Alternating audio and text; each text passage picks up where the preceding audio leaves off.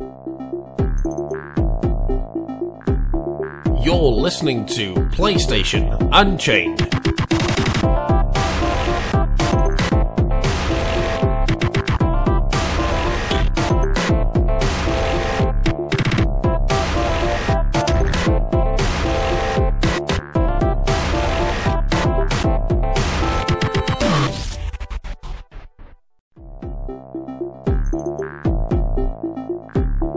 You're listening to PlayStation Unchained.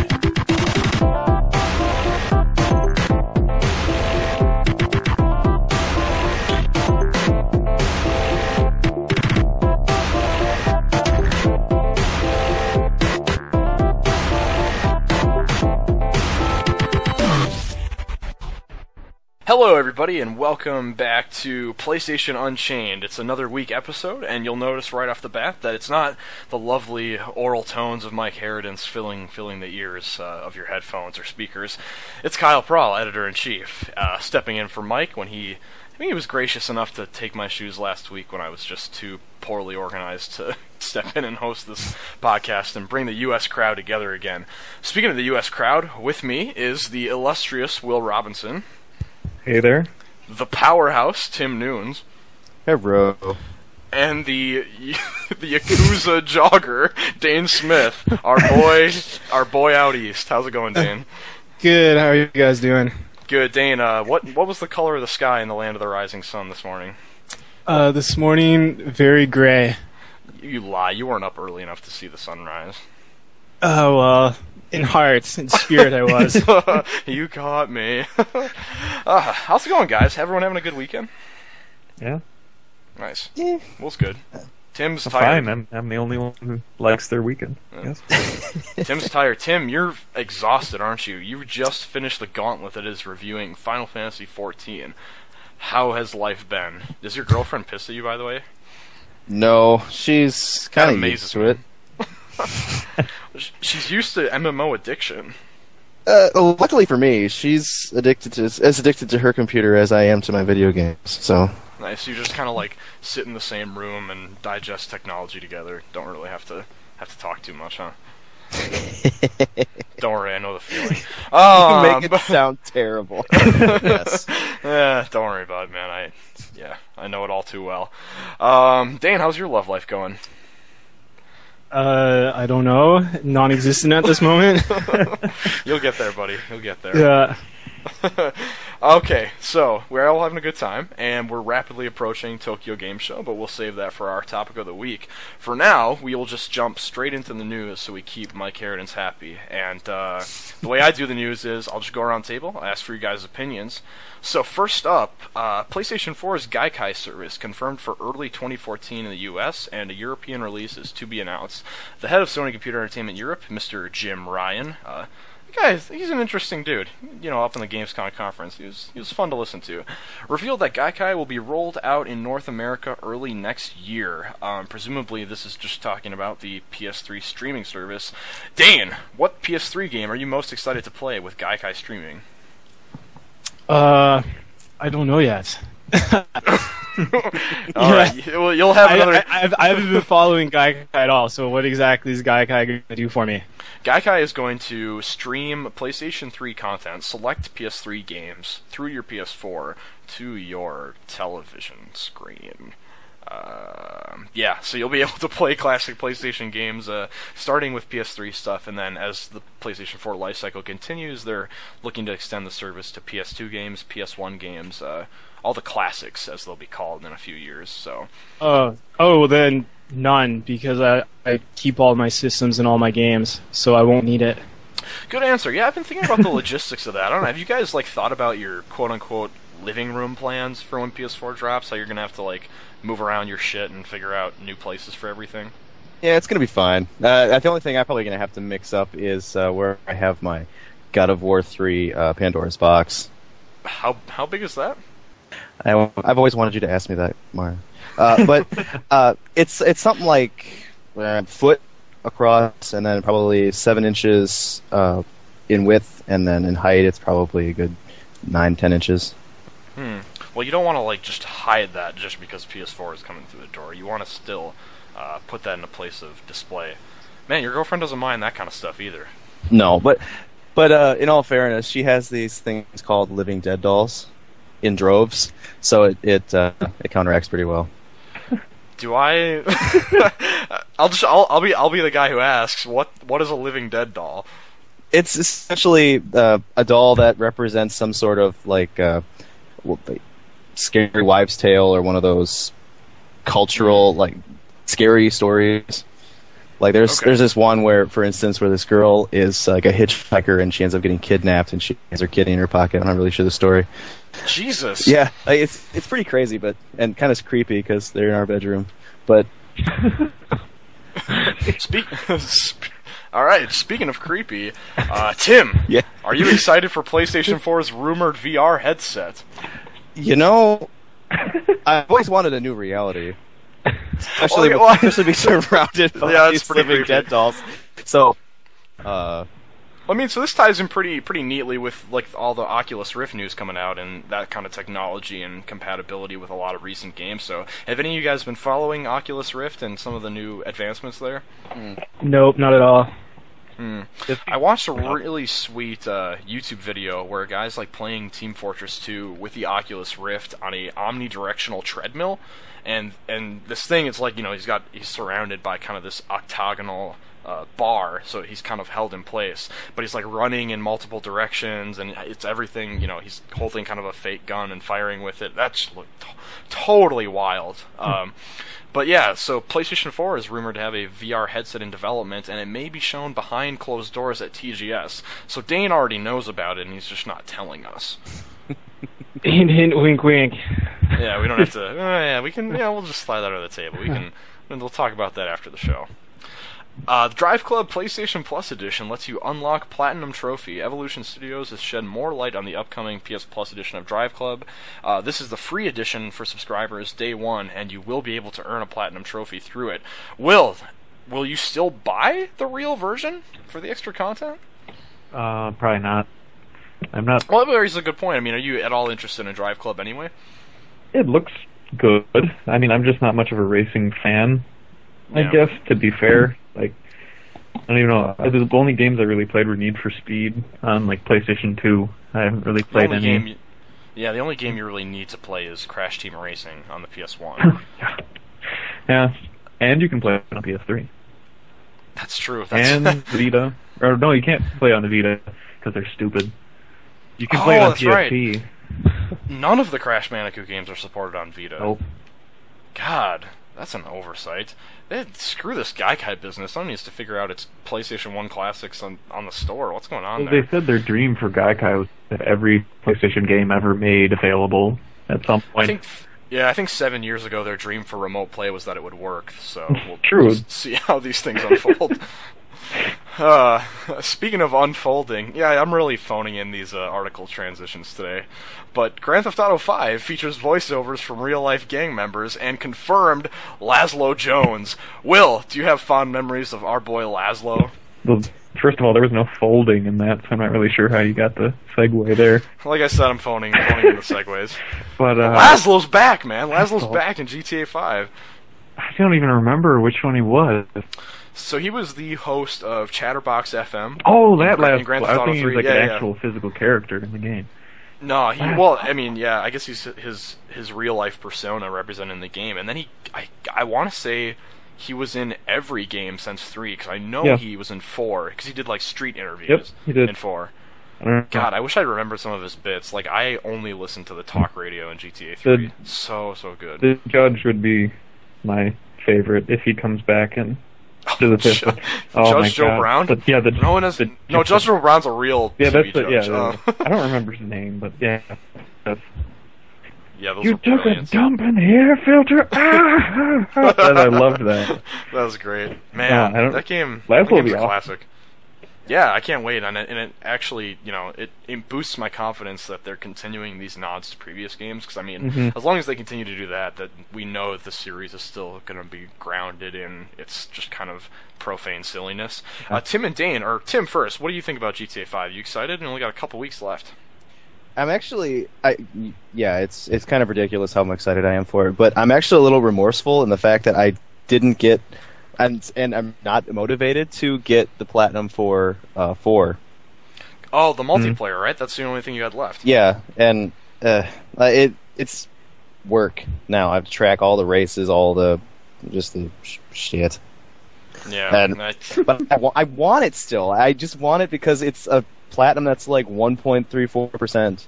Well, let me tell you, I'm pushing for you. Like, I'm rooting for you over here because I know that this would be just a stellar addition to your in-home trophy collection. Right. That would be, if I did it now, it would be number 74. Oh my god. Jesus. Boy, I think I have like 26. You know how many I have? I watch my friends list. Oh boy. You have 21. Can we go back to the creepy segue and find a way to like tie it all together? Dane, do you care at all about GTA 5? I know you're not big on buying new games, but are you keeping tabs at least? No, because I actually don't like the GTA series at all. I haven't followed it since GTA 3, and that was the last one that I actually played a little. In Vice City for the music. San Andreas, I played for like a few hours and quit. And GTA 4, I bought because it was cheap, and I'm like, oh, it's $10. I can't beat $10. Played it for an hour, haven't played it since. I just don't like the story. Yeah. So okay, I prefer Saints Row like 1,000 times more than GTA. Yeah, that's become a really interesting debate in recent years, especially as Saints Row has like totally went off the rails from where it started as a GTA clone, and now it's like with Saints Row 4, I guess you would just call it an alien superhero simulator. I don't even know. It's a lot of fun though, and it's interesting to hear people that are like really hardcore fans of one and not the other.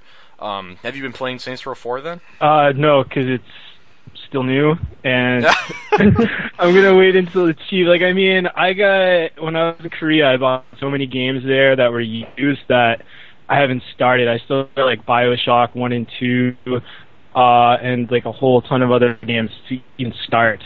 So man, and some of those are classics too. So you've got like a backlog of the generation's best to kind of touch on. Yeah, I got like a backlog of like 20 games I haven't even started yet. And so that's why I don't really need Gaikai as well, to go back to what you said earlier, because I already own every game, so you haven't played any of them. service. I know that feeling. I know that feeling with PlayStation Plus. I think everyone in this roundtable can agree that like PlayStation Plus gives us too many free games. Actually, it makes me not want to buy games, because I'm like, well, is it going to be free next month? And then I buy it now, and then it's free. I'm like, well, crap, I just spent money I didn't have to. Yeah, or in the case of Rayman Origins, they just give it to you for $5, and then the next week give it to you for free. Yeah. That was weird. That was pretty fucked up, actually. I already owned it, though. I think I paid $40 for that back in the day on PSN. Same. Platinum. You should finish the game with me. I think I got to the Cloud World and I stopped. I don't know why. Want me to hold your hand or something? You could come over and sit next to me on the couch and I don't know, tell me I'm special as I die in the Cloud World. All right. Bring one of those creepy dolls to commemorate the experience. I'm not bringing just one. This is gonna be. And with that, I've gone through like 5 different possible segues in my head since we went off on this what started as a Saints Row tangent, and now I've just totally lost the plot. So the next news article is Final Fantasy XIV: A Realm Reborn extra game time awarded to all players after stressful launch. Ties in really nicely with our topic of the week. But this is interesting because it isn't extra game time to every player of Final Fantasy XIV. It's specifically players who, bought the game between... Tim, do you know? I'm trying to dig through this article and see if it's a certain number of people, like maybe bought it between... It's everybody who bought it before August 30th. Gotcha, okay. So they get an extra 7 days of game time on top of the free month that's already included with the game. Tim, is that enough, or did they even need to give us the free time for those server congestions? I think it's a good sort of, we're not trying to screw up again sort of thing. Mm-hmm. And considering they cut off digital downloads, it's good timing, because it's not like they have to... And that's probably another reason why they cut off digital downloads in PSN, and Amazon and all that. It's so that they would only have to disappoint, like not really disappoint. They would only have to like hinder so many people. Yeah. Right. So that newcomers wouldn't then, just the number of disappointments should keep piling up. Yeah, and they wouldn't, and with the people who had purchased it and who couldn't download it aren't going, well, where the hell did my $40 go? Right, for sure. Yeah, that's are those downloads still deactivated then? Like you still can't get it on Amazon or PSN? Correct. And you saw the article on PSN refunds, right? Yep, I did. And is that in here? No, it's not in the lineup, But once it becomes available, the amendments are going to be available in your download list if you purchased it. Yeah, that's awesome. And more power to them, because it's really been impressive to see Square really open its doors in a way that I don't think they have in the last 5 or 6 years. But even beyond Final Fantasy XIV's development, I remember a few days ago or a week ago we had that behind-the-scenes video of Lightning Returns, where it kind of like walked through the studio, and it was like, here are the people behind Lightning Returns, and it was all cool. And what was really powerful about that video is not the game, because I don't give a shit about Lightning Returns, but the fact that you are actually seeing the inside of Square Enix's development headquarters. Because in the pantheon of game developers, Square Enix is almost as bad as Rockstar in terms of just development secrecy and not telling people anything until it's time for the marketing push. And you never see what their offices look like and how they work and their collaborative process. So that was really cool. And I think 14, they've been doing a really good job of communicating with fans. I hear that. How come you're not excited for Lightning Returns? It's just me being soured on the series in general. I think I'm still just a really bitter guy who's disappointed that they spent so much time on 13, like the 13 saga, I mean. And also, like, it's not even Final Fantasy anymore. Like, it's like action-based combat. It's totally free. I'm being a total hypocrite right now because I'm so excited for 15. But, yeah, it's just the story. Like, I don't care. I haven't been following it since I gave up on 13, and it's like, my question is, did it really need to happen? I mean, you're not going to buy it on launch day, so who are you to judge me, Dane Smith? Well, you never know. I might buy it on launch day, because I actually like 13. I don't believe you. So it's one of the few Final Fantasies I've actually been liking recently, and actually beat. Like I never beat 7 or 8 or 9, but I beat 13. So maybe you like 13 then? Yeah, I actually did. I really like 13. Like, I mean, in terms of like. What did you like the story then? Because a lot of people said that the story was pretty weak. I thoroughly enjoyed it personally. I like the story because the story isn't like you don't take it at face value. It's supposed to be really deep and supposed to be analyzed. And I think a lot of people in this modern gaming age just don't take that viewpoint with the story. It just doesn't hit you in the face. You actually have to like take a university approach to it, in my opinion. I can respect that, and I know it's kind of a segue, but I would consider that sort of analysis similar to how people have taken in polarity the ending to The Last of Us. I've actually played The Last of Us yet, so... And I'm not going to go into ending because I'm sorry, Don, but I've ruined games for people over voice chat before, and I'm not doing it again.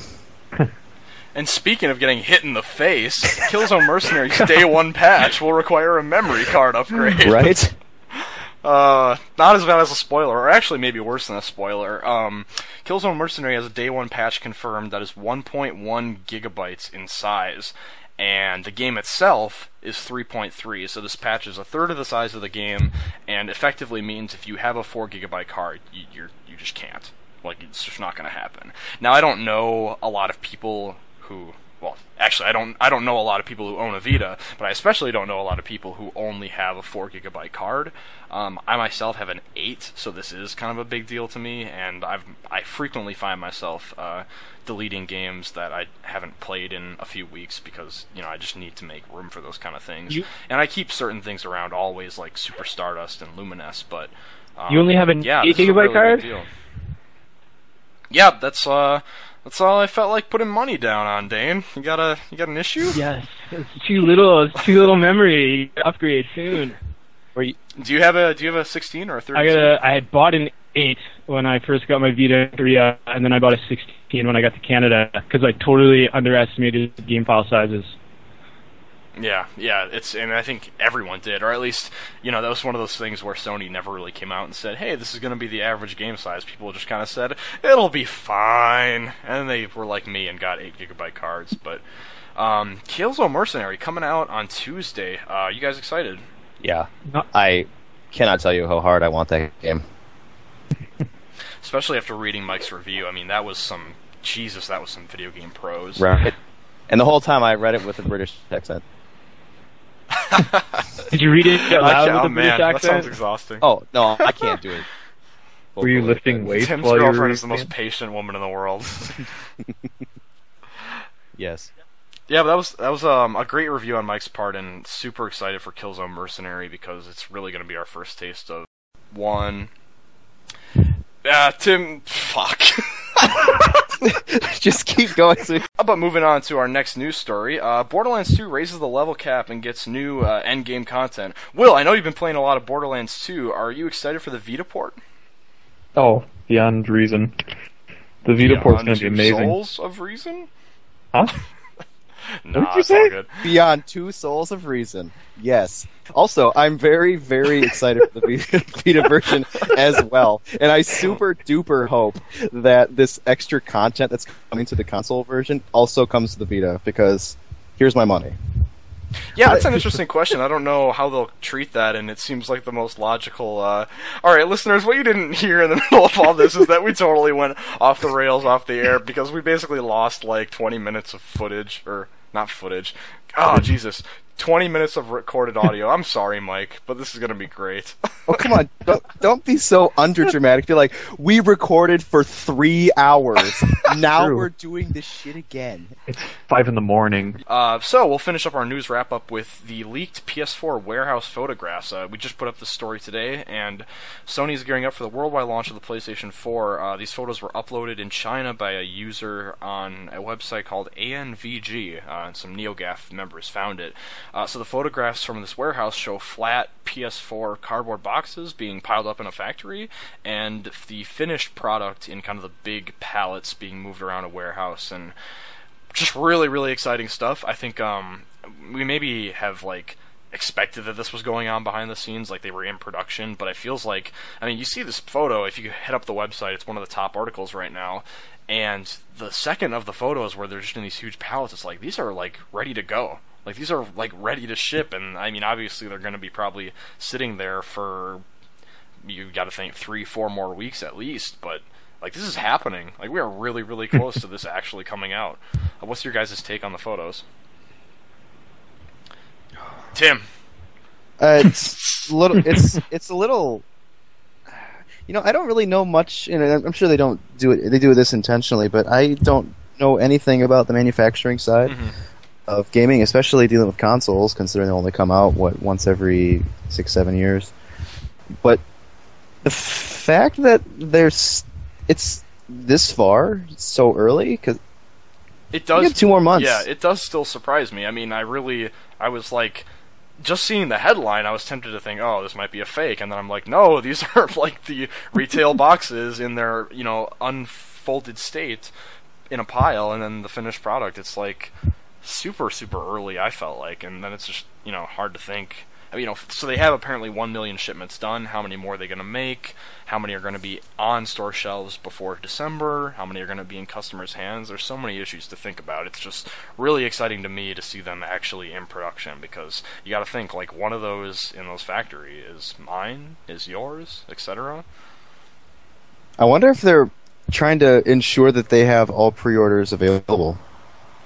Yeah, I wonder, because we had so many different phases, with the retail stores like GameStop, where they said, all right, infinite pre-orders are allowed for a week, just as a way of gauging how many they were actually going to need to send out.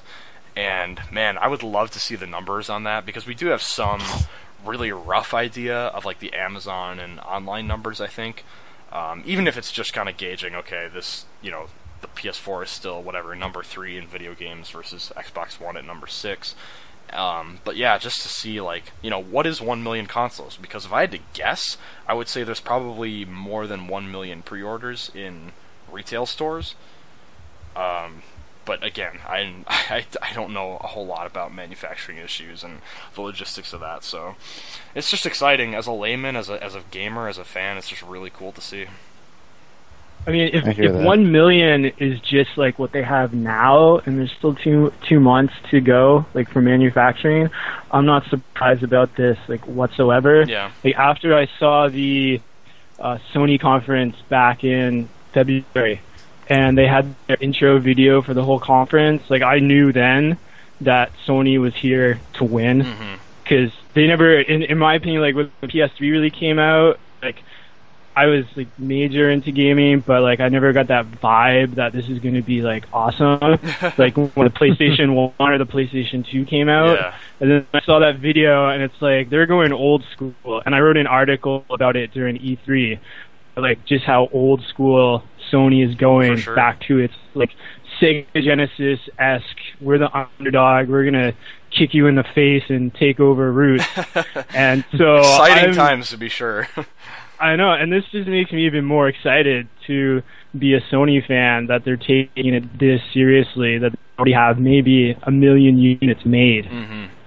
Yeah, when you put it in that lens, it really is an exciting time. I think you're absolutely right that they are completely the underdogs here. They are the ones like kicking the shins of everyone else and being like, yeah, we're going to win. This is going to be our generation. And it is. It's the ball's in their court. It's their game to take for the next 5, 6, 7 years. Yeah, that wraps up the news I had gathered here, so we'll just jump right into the reviews before we get to our topic of the week. I think the UK team might have covered this in their last podcast, but since we have Will with us here, Will, why don't you hit a little bit on Splinter Cell and just give us your elevator pitch? It's the best Splinter Cell game to date. It's the best, possibly the best stealth action game I've ever played. That is sick. Yeah. You know, what's really cool about that is that that I, was kind of a really old school Splinter Cell fan. I had my chops tested in the first couple games and then sort of lost interest there. But would you say that it would maybe cater to someone like me and that it kind of harkens back to those simpler times? Or is it really a lot of modern kind of elements and infusions? It's a good mix of both. I mean, they kept the execute mode from Conviction, where you mark 3 targets and you can kill them. That was a lot of controversy for people over that, but they have that, and they did it tastefully with like all the old stealth action type of stuff in the previous game. Yeah. But it's just a lot more fluid now. It's basically I forgot to look it up, but I'm almost positive that it has to be like the Assassin's Creed teams or one of the teams that works. Oh, yeah. Great, because I mean, just how fluidly you can move through environments and how you can look. Actually, I just saw the other day, or yesterday, I saw a good comment on my review. It was a few days later, and I missed it, but it was responded to him. Yeah, pointed out made a good point asking about how it compares to like Metal Gear Solid in terms of gameplay, and he's like assumed that the story was completely better like in Metal Gear Solid compared to this, which I agree with. Sure. Like, you don't play this for the story, you play it for the gameplay. But like where in Metal Gear Solid, you wait for those opportunities to move and like to move around your environment and to like get through areas. In Splinter Cell, you make your opportunities, you flank your enemies, you take advantage of your environment because you can, and that's how you move around. So it's like there's hardly any time where you just sit and wait. It's just like go, but there's a lot of like timing involved. They need to have tact when you're doing it. That does sound like an interesting take on like traditional stealth action, though, because I mean, I even remember the original Splinter Cell. You spent a lot of your time waiting in like the shadowy corner of a room for a patrol to kind of do its rounds and move into a convenient spot for you. So, yeah, I think Mark and Execute sounds really cool, and obviously you noted some minor technical issues, but the game itself really looks great, I think.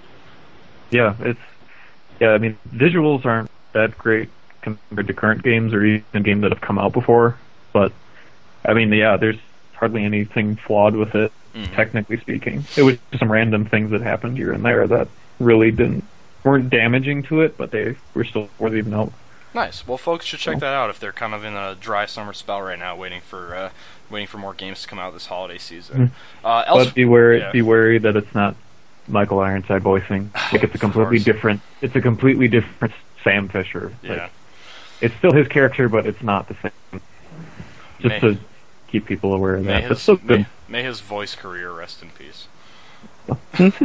Just Jumping ahead to the next review, we'll try to move through these a little quickly. We're kind of racking up time faster than I had hoped. The Bureau XCOM Declassified, I reviewed this effort from 2K Games, gave it a 6.5, and I noted that the dual aspects of gameplay, the third-person shooting and the real-time strategy, which are hybridized in combat, make for a jarring experience that's difficult to get a grip on and really figure your way through. Besides that, lack of technical polish, kind of a underwhelming story, no multiplayer, that sort of thing. I know you were really excited for this, Dan, and I'm curious to know, what were you most excited about it for? Like, what was the thing that most had you interested in the Bureau? It was that crazy, awesome advertising campaign. Just got me sucked into the story. For sure. I was just like, wow, the story sounds awesome. Because, like, I bought XCOM Enemy Unknown when it was first released. Mm. One of the few games I actually bought new, and I loved it, but there wasn't much story to it. Right. And so this one I thought, because I love stories, because I love RPGs, so I thought, man, this is going to be an awesome story. Mm. And then the whole third-person / tactical combat mesh I thought was going to be really interesting to see how that played out. It was interesting going in, for sure, to kind of see what their execution would be. I would definitely give the story the most props of any aspect. I think Agent William Carter is a good enough main character as I kind of went in expecting, good enough for me to have asked for. And, besides his gruff delivery, I think you've got an interesting cast of characters, good acting all around, and the origin story, I think, with that 60s noir feel is just a really interesting vibe, and it's cool to kind of dig into a fictional part of a history that I'm not old enough to have witnessed. It's one of those nostalgic Americana type things. But definitely, I would say a cool experience for hardcore XCOM fans who are looking for that origin story. But if your biggest attachment to XCOM is its gameplay, you may not find much in the Bureau that you're going to love. Spelunky is the next review on the list. This is a 2D platformer with an interesting retro art style for PS3 and PS Vita. Richard Archer reviewed this for us, gave it an 8.0, and said it's a tough platformer that looks great and has depth and replayability and clever use of randomized levels.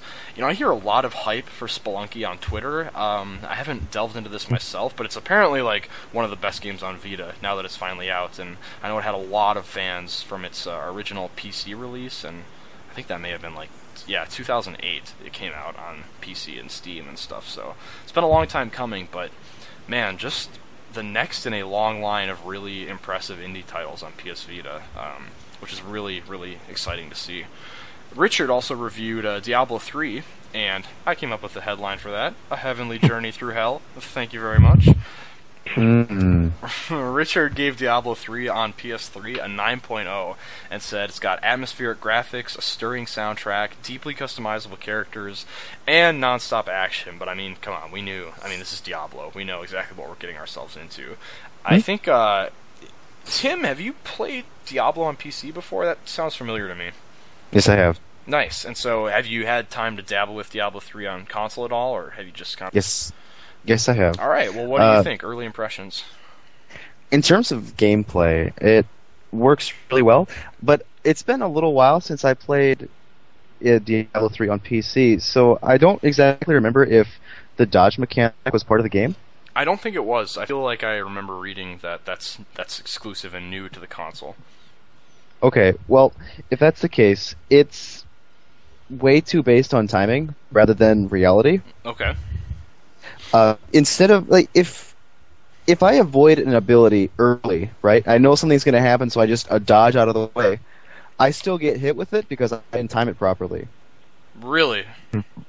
That really pissed me off. So it's not based on hitboxes; it's more based on just the weather. On timing. Yeah. So it's like you have to dodge within their animation for it to register as a miss. Yeah, and even if I'm out of range, I'll still get hit. Wow, does seem strange. Kind of goes against what you expect. I mean, with their whole top-down isometric perspective and just putting direct character control into the analog sticks, it's a little counterintuitive. Indeed, and I haven't played since I started playing my latest review. I don't want to get too far into it yet. We're close. But it could have been patched, but I don't know. So nonetheless, it stuck with me, and I played until about level 10, 9.5, because I didn't get the trophy. I remember that. And I haven't really been... I look at it and I go, I kind of want to play again, but then I think about the dodge thing and trying to kill hard things while trying to stay alive. Yeah, for sure. Also, that's the dodge is throwing you off. That's interesting. I hadn't thought of that as what could be like a hanging point for potentially picking it up. But I don't know why it is. Yeah. In all other aspects, though, it seems to be a really competent, in fact, excellent port of the PC version with great graphics, no visual or audio compromises. So if you haven't played Diablo 3 and PS3 is your only way of doing so, it looks like it's going to be a great fit for you. The last review that we want to talk about before we jump into our topic of the week is Killzone Mercenary. So this is hitting Vita in North America next Tuesday. I think it's already out in Europe. And Mike reviewed this and gave it a 9 and said it's the definitive PS Vita shooter and a must-have for any Killzone fan. He cited its fantastic visuals, great multiplayer, and solid gameplay, along with, on the negative side, some dull indoor environments, main campaign is over too quickly, and the characters are underdeveloped.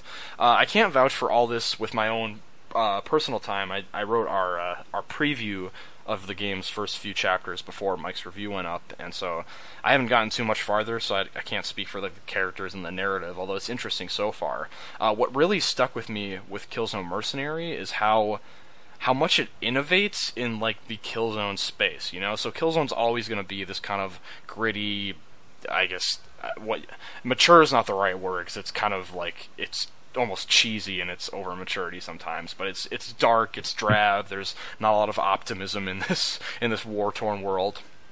But within that space, Killzone Mercenary does a lot of really cool things. Like there's the currency system that you're constantly earning cash for your headshots, for your melee kills, for your scavenging ammo on the ground, whether if you stayed stealthy during an entire section, you'll get a big cash bonus for that.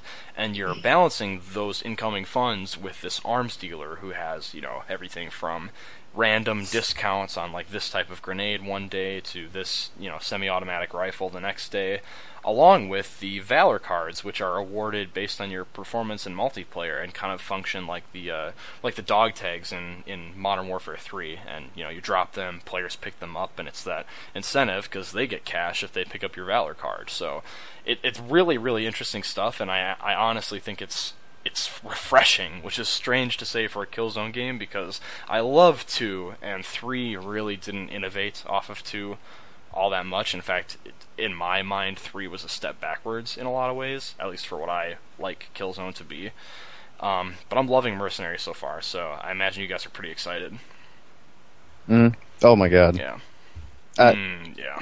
Killzone just sits in a spot for me that will not be replaced unless Guerrilla screws it up, and I don't see it happening because that team is way too competent. Yeah, I got worried kind of running into these really cool things in Mercenary. I was like, well, this is awesome, but what if Shadowfall doesn't have these, And I know it's not going to have, like, the currency, because that's not its style. It's not telling a mercenary, kill for pay story, but it's like, this is really damn cool, Like, having this ecosystem and this actual weapons shop in a first-person shooter where you're so used to scavenging everything is a really interesting mechanic. So whatever Shadowfall's got up its sleeve, I hope it can match up to Mercenary's advances.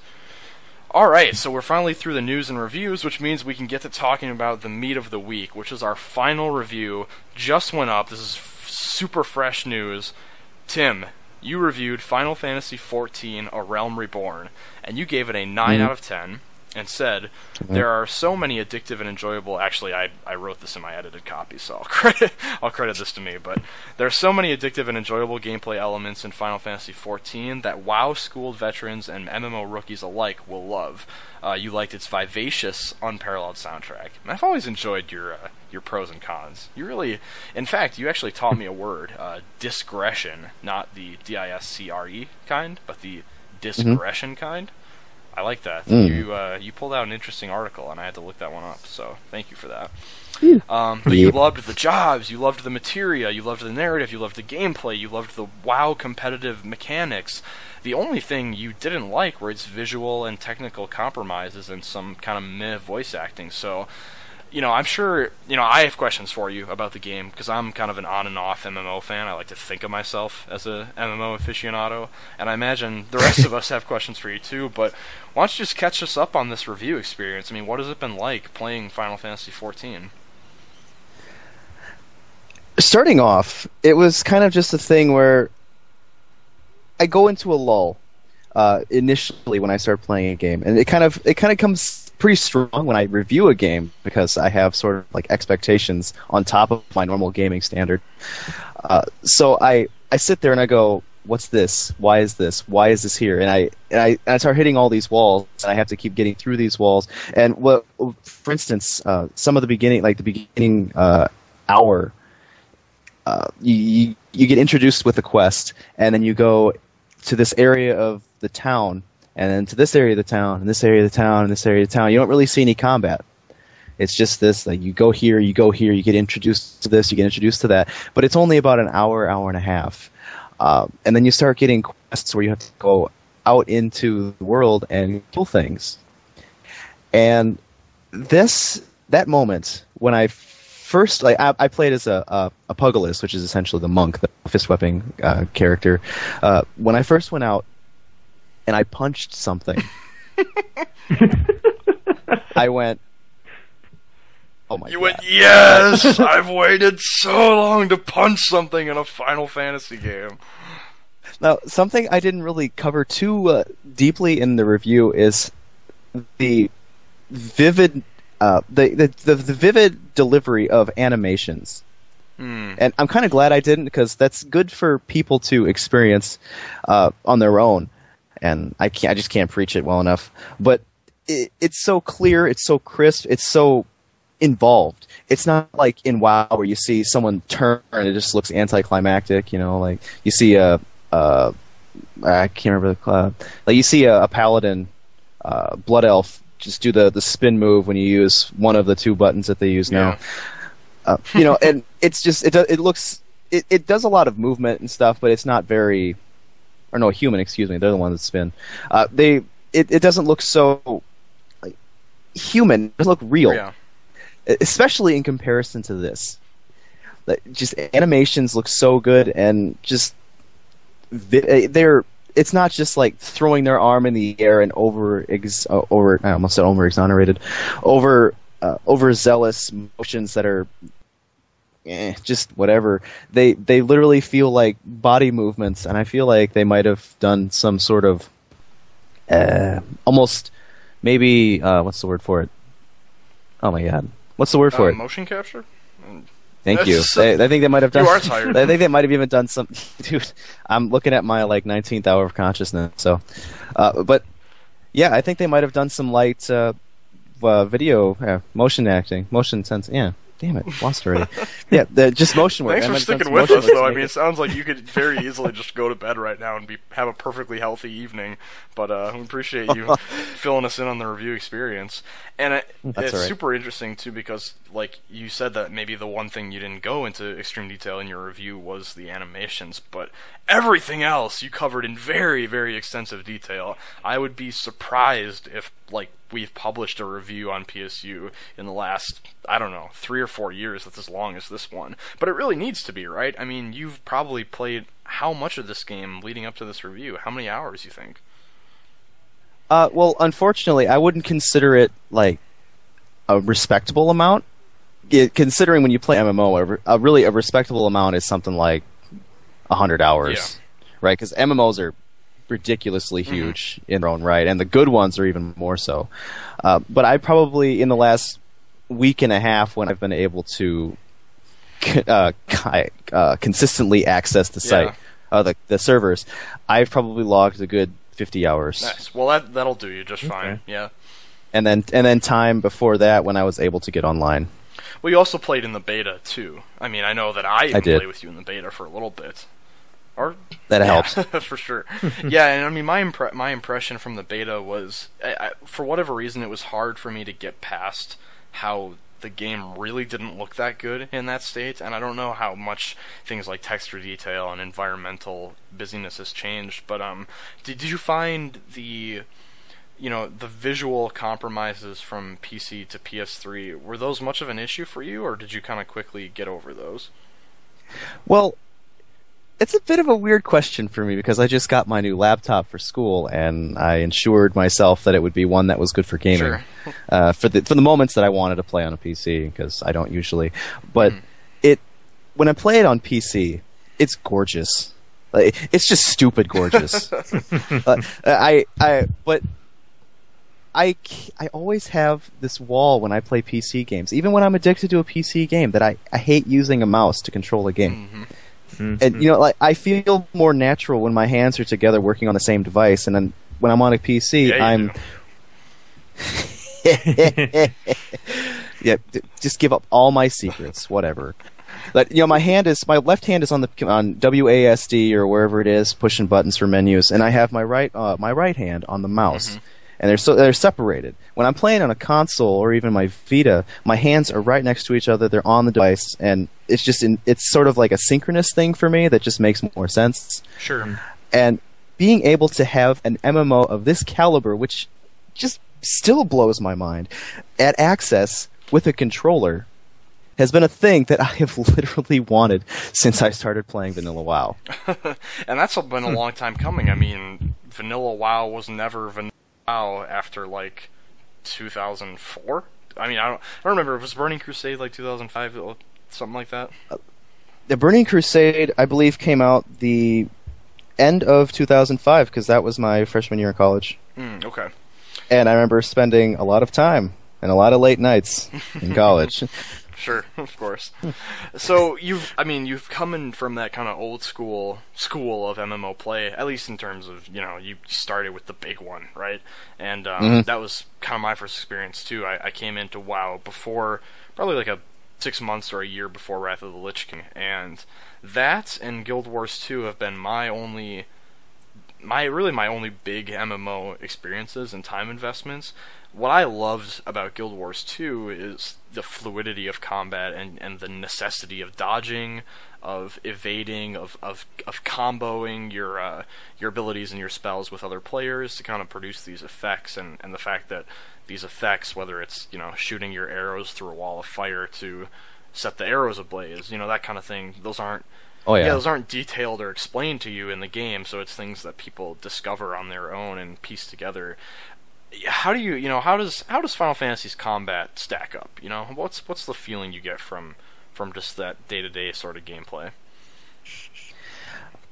Well, if you compare it to something as intricately detailed like Guild Wars 2, it's really hard to do so.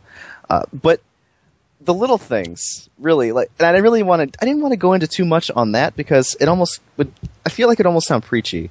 Like, for instance, you'd see things like in a party where you come up to a group of mobs, and sometimes like some of them are incredibly spread apart, but there are these little ribbons that flash between targets that show which poles are linked, for instance. Okay. And that's amazing. Like in WoW, you would have to just know what groups were together and what it would take for you to avoid a PAT, a patrol group, for instance. You just have to be experienced with it. Right, or look it up online or whatever your kind of method is. Mm-hmm. But I guess I can't really get over the fact of how much I enjoy watching fighting when I'm playing it. It's just, everything's so good. Even on the PS3, it ends up being it ends up being more pixelated than it is on PC. Sure. Because, well, the PS3 in comparison to general computers nowadays, it's pretty limited. Yeah. But the fact that I can do this while sitting on my couch, and I can watch these beautiful animations on a big screen TV in full motion and still be able to interact with fluid frame rate is enjoyable in itself. Of course, yeah. I mean, I got the same feeling too. Like, I went through great pains to find a way to make my DualShock 3 work with Guild Wars and actually be like a playable thing that I was okay with. Just because I couldn't stand using the keyboard, from my couch. I didn't have a comfortable setup. But they really, even from my limited time in the beta, I think they really nailed the control interface in 14. I know I've been asking you tons of questions. So, Will or Dane, do you guys have something for Tim as well? Yeah, I got one from a trophy aspect for you, Tim. All right. I don't play MMOs at all unless they're free. So is the trophy list for this game worth the $15 a month for me? If you're an addictable person, yes. Have you seen the trophy list then? Yeah. I saw parts of it. Yeah. Okay. Well, like for every gathering profession, for instance, you would have to gather gather or craft one of it, and then 1,000 of it. Okay. So if you really get into the game, gathering and crafting won't be anything for you to do. And getting 1,000 is something like, I would say maybe 15 to 20 character levels. Then you have to level each job as separately. Like if you want to level your miner, all you can do is mine to level your character and do mining quests. So in the process of leveling those classes, you have to do their gathering or their profession work. And if you enjoy that kind of, I wouldn't even say it's tedious because it ends up becoming sort of a chess game the whole time, trying to figure out what you want to do, when and where and why. So if you can get involved in that, it's going to be worth your time and your money. Plus, there's some degree of like trophy compatibility between the two games, right? I mean, I guess if you're playing on PC and PS3, you can your progress is like quasi-saved between the two. Yep, the game tracks your progress. So if for instance you start playing on PC and you do level one of your, I'm just going to use an example like botany. If you level botany and you gather over 1,000 things, you can go on the PS3 version later on and gather literally one thing through botany and get both the single trophy and the 1,000 gathering trophy. All you have to do is trigger a trophy count, and it will work. Okay. And the only trophy that you can't earn through playing on PC is the main campaign one. So I'm looking at the trophy list at the moment, and what are fates? Because one of them is complete 1,000 fates. Oh, that's really not even without thinking. The fates are these. I can never remember the acronym, but are these events that show up on the map, and you can just walk into it, and everybody that's in the bubble that's on the map is involved, and all you have to do is complete the objectives like kill so and so many spider-looking creature thingies, or gather this and this together and bring it to this guy on the edge. And once you're done, you get ratings according to how well you did. You get experience and gil, and then you walk away and do something else. So it's just like a random encounter, except with other people. If you're familiar with it, it's just like rifting in Rift. So it's basically a really easy trophy list for an MMO. Essentially, yeah. Compared to DC Universe. Well, if you looked at the achievement list for Final Fantasy XI on 360, that's ridiculous. Like, you had to beat all the major raid bosses and stuff. It's stupid. Do they not have a lot of endgame content trophies? I don't have the list in front of me. I mean, are there stuff like that where you have to kind of finish a raid for one trophy and that kind of thing? Oh, no. The trophies are simply based on professions and literally things you can do on your own. But the only ones that you really can't do on your own are the instances, and you have to run 100 instances. Okay. I can imagine that not taking as long as it sounds initially. You know what I mean? Like a month and a half in, you're like, oh, I've already got that. Yep. You'll get there, for sure. Oh, yeah. Well, then I have a couple quick questions, too, to go off of that. I was watching some Let's Plays earlier to try to prepare a little bit, and also trying to frantically read through your massive review before we started, which that didn't happen, but the Fates thing that we were just talking about, is that when you join with a group of people, is that when you automatically level equally with everyone in your party, correct? To get like respectful experience, like you can be level 30 with a group, so like level 5s you'll equal out and get like experience that matters to your level. Well, it's not exactly what's the word? It's not exactly automatic. If you're with, I'm not exactly sure on numerical point, but if you're somewhere outside of 5 levels, plus or minus of the fate level, which will just show up on your screen, okay, it will ask you if you want to sync. And if you say yes, it'll decrease your level and ratio your stats accordingly, so you can participate, and you'll get an equivalent amount of experience that you would earn if you were that level. Yeah.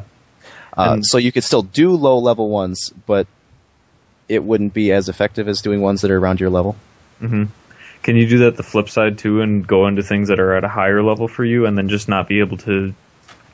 You wouldn't be at that same level of like effectiveness, but you still would.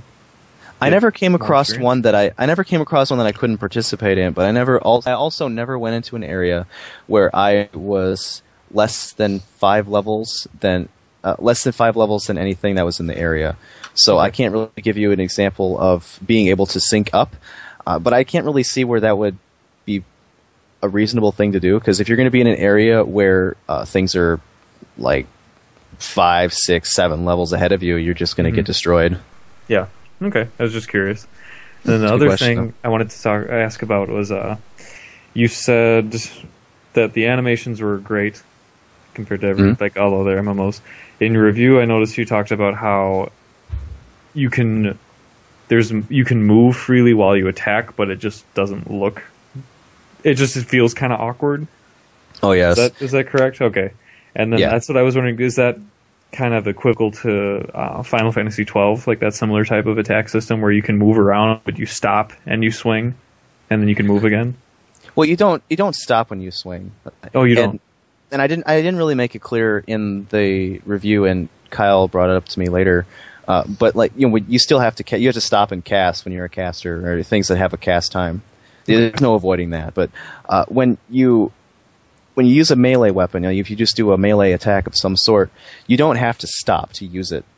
But you also don't really you don't have fluid motion, like you don't have footprint or footsteps that follow your motion. Yeah, you said it was a standing animation. Most of the time, I like it, especially if. Sorry to interject, Tim. It made me think of and now I can't even think of the game, but I guess it's like if you're like in the middle of an animation and you start moving your character, that animation is still playing out and they're basically just hovering over the ground as you like move left or right. I know that would happen a lot of times in WoW if you were like doing like a dance emoticon or something and you like moved in the middle of it. If you had a laggy connection, you might still be dancing as you were like just floating across the ground. Is that kind of what you meant or were alluding to? Yeah, it's more like that. And normally I wouldn't even notice it, right? Because it's just kind of a thing that you get ignorant to in MMOs. But the fact that like when you rotate, the character will take steps that compensate motion, and it's not just like the feet shuffling in WoW. It's really like the foot takes a step back and like pivots to the left as it moves, and then the right foot comes and follows suit. And when characters start moving, they move at a accelerated pace. It's a pretty quick acceleration, but it's not like they just start right away at top speed.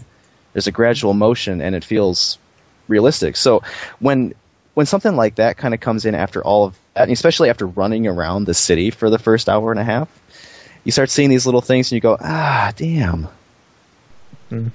But it doesn't take away from it, because most of the time, especially when you get further on in fights, the fights become more involved and you start paying attention to the enemy more than yourself. Yeah. And I have one more question. It might be a little heavier one. Could also be your last pitch for the game. In the midst of all the games, like the big games that are going to be coming out, and also the release of the systems like Grand Theft Auto 4 coming out in a little while, Beyond Two Souls will be coming, all the PS4 launch titles. You did make a great argument for this at the beginning of how affordable it is to be dropping $15 a month for a game. But what reason do I have to buy Final Fantasy XIV in the midst of all of these upcoming single purchase Titanic games that'll be coming? Tim's mind is just all over the back of his chair. It's just, oh. Well, this is a little.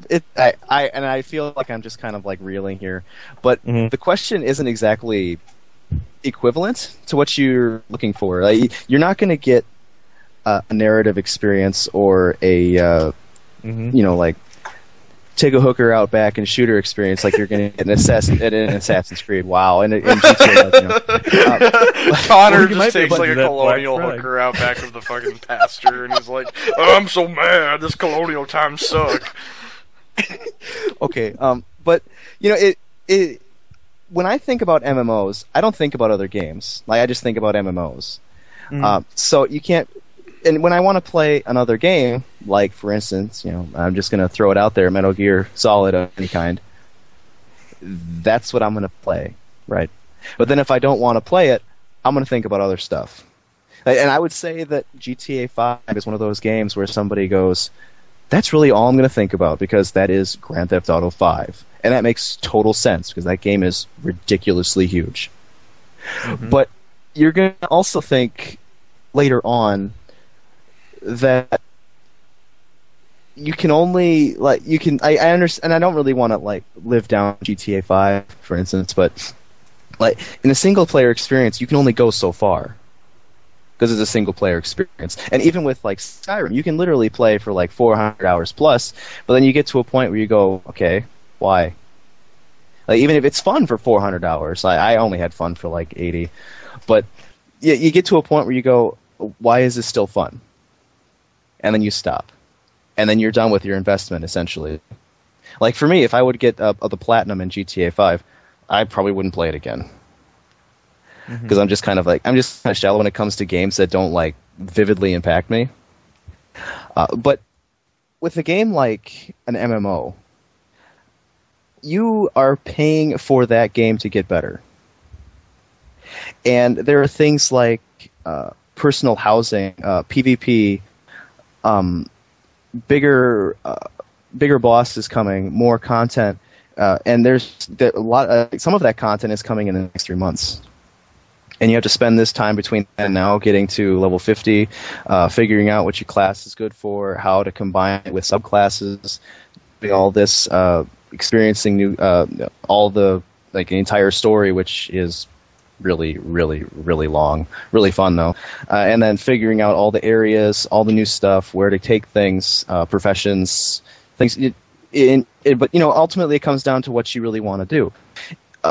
So, like most MMOs, Final Fantasy XIV gives you the first 30 days to decide if you want to play it or not. And you can always come back to it if the first 30 days you go, this was really cool, but I got Grand Theft Auto 5 right now. And it's not going to go anywhere if you're not giving it a subscription right now. And once you're through with GTA 5, you'll only have to spend $15 to keep going and see more content that you didn't see before. So it's kind of a thing where you subscribe to play it. You don't subscribe to subscribe. If you're not going to play it, then take off your subscription, and when you're back ready to play again, subscribe. If I could pick it up, I would clap for you. That was a good answer. I'm very satisfied with that. I think you did that very well. I knew I was kind of setting you up, so I'm glad that Well, thank you. I had a speech prepared. Just kidding. Did you go off script a little bit? I think the time. way that I've convinced myself that I will actually plunk down cash for Elder Scrolls Online next year is just that I already pay, $8 a month for Netflix and $10 a month for Music Unlimited, and those two services together are paltry to the entertainment that a month of Elder Scrolls Online would provide me for less than the cost of those combined, So it's kind of one of the things that's I have to stop and ask myself once in a while, why am I okay with just kind of this automatic $8 lost to Netflix every month and I don't even notice it, and then I get so up in arms about a subscription fee. And it's really easy to get up in arms about that, and I totally do, and I'm pissed about the Elder Scrolls not being like a Guild Wars model, but at the same time, it's really easy to kind of take your side, Tim, and listen to those words and be like, well, actually, shit, I could totally play a game like this. Yeah. Right? And if you look, well, just kind of like continue my argument. If you look at a game like, what's the word? If you look at a game like Guild Wars 2, every month they come out with new content. But when I say new content, I mean like an event. Like it ends up being just like a monthly event and a thing that goes on. They don't really add. Sure. Like with WoW, you end up paying for this mediocre experience that just gives you gear. But it gives you every 5-6 months this new huge patch that changes the game, the way you want to play it, and the new content. And that's what you get when you subscribe for a game. It's a fair argument, and it's a good way to. I think it's a good way to tie up your feelings on the game. So everyone listening to this podcast, if you haven't yet, you should totally read Tim's review. He put an ass ton of work into it. I didn't put nearly as much work into editing it, although that was still a fun experience. And I'm really proud of this review, Tim. This was awesome work. It's a nice, awesome thing to have on our homepage this weekend and in the weeks and months ahead. No, thank you. It was a very interesting time for me because usually I hit a point where I go, I don't really think I have anything else to say, and that's somewhere around like 1,500 words, and that's just traditionally how it goes. But I was like, I hit like 2,500 words and I went, holy crap, I'm not done yet. Yes. And it just kind of came out. Everything just and as you could tell, it was a little bit disorganized initially because things were just coming out, and I was trying to figure out where to put them.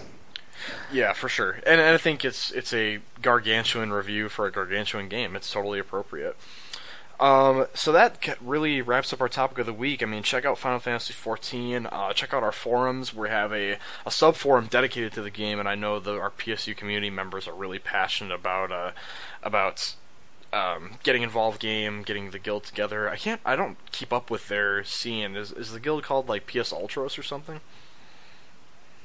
I believe so, but the tag in game is literally PSU, and they've been doing a cool thing with it. Is that in order to join the guild, the group is requiring people to join PSU. Join the forums? Join the forums. So like an invite in game has to kind of go along with this is my forum name. Oh. Yep.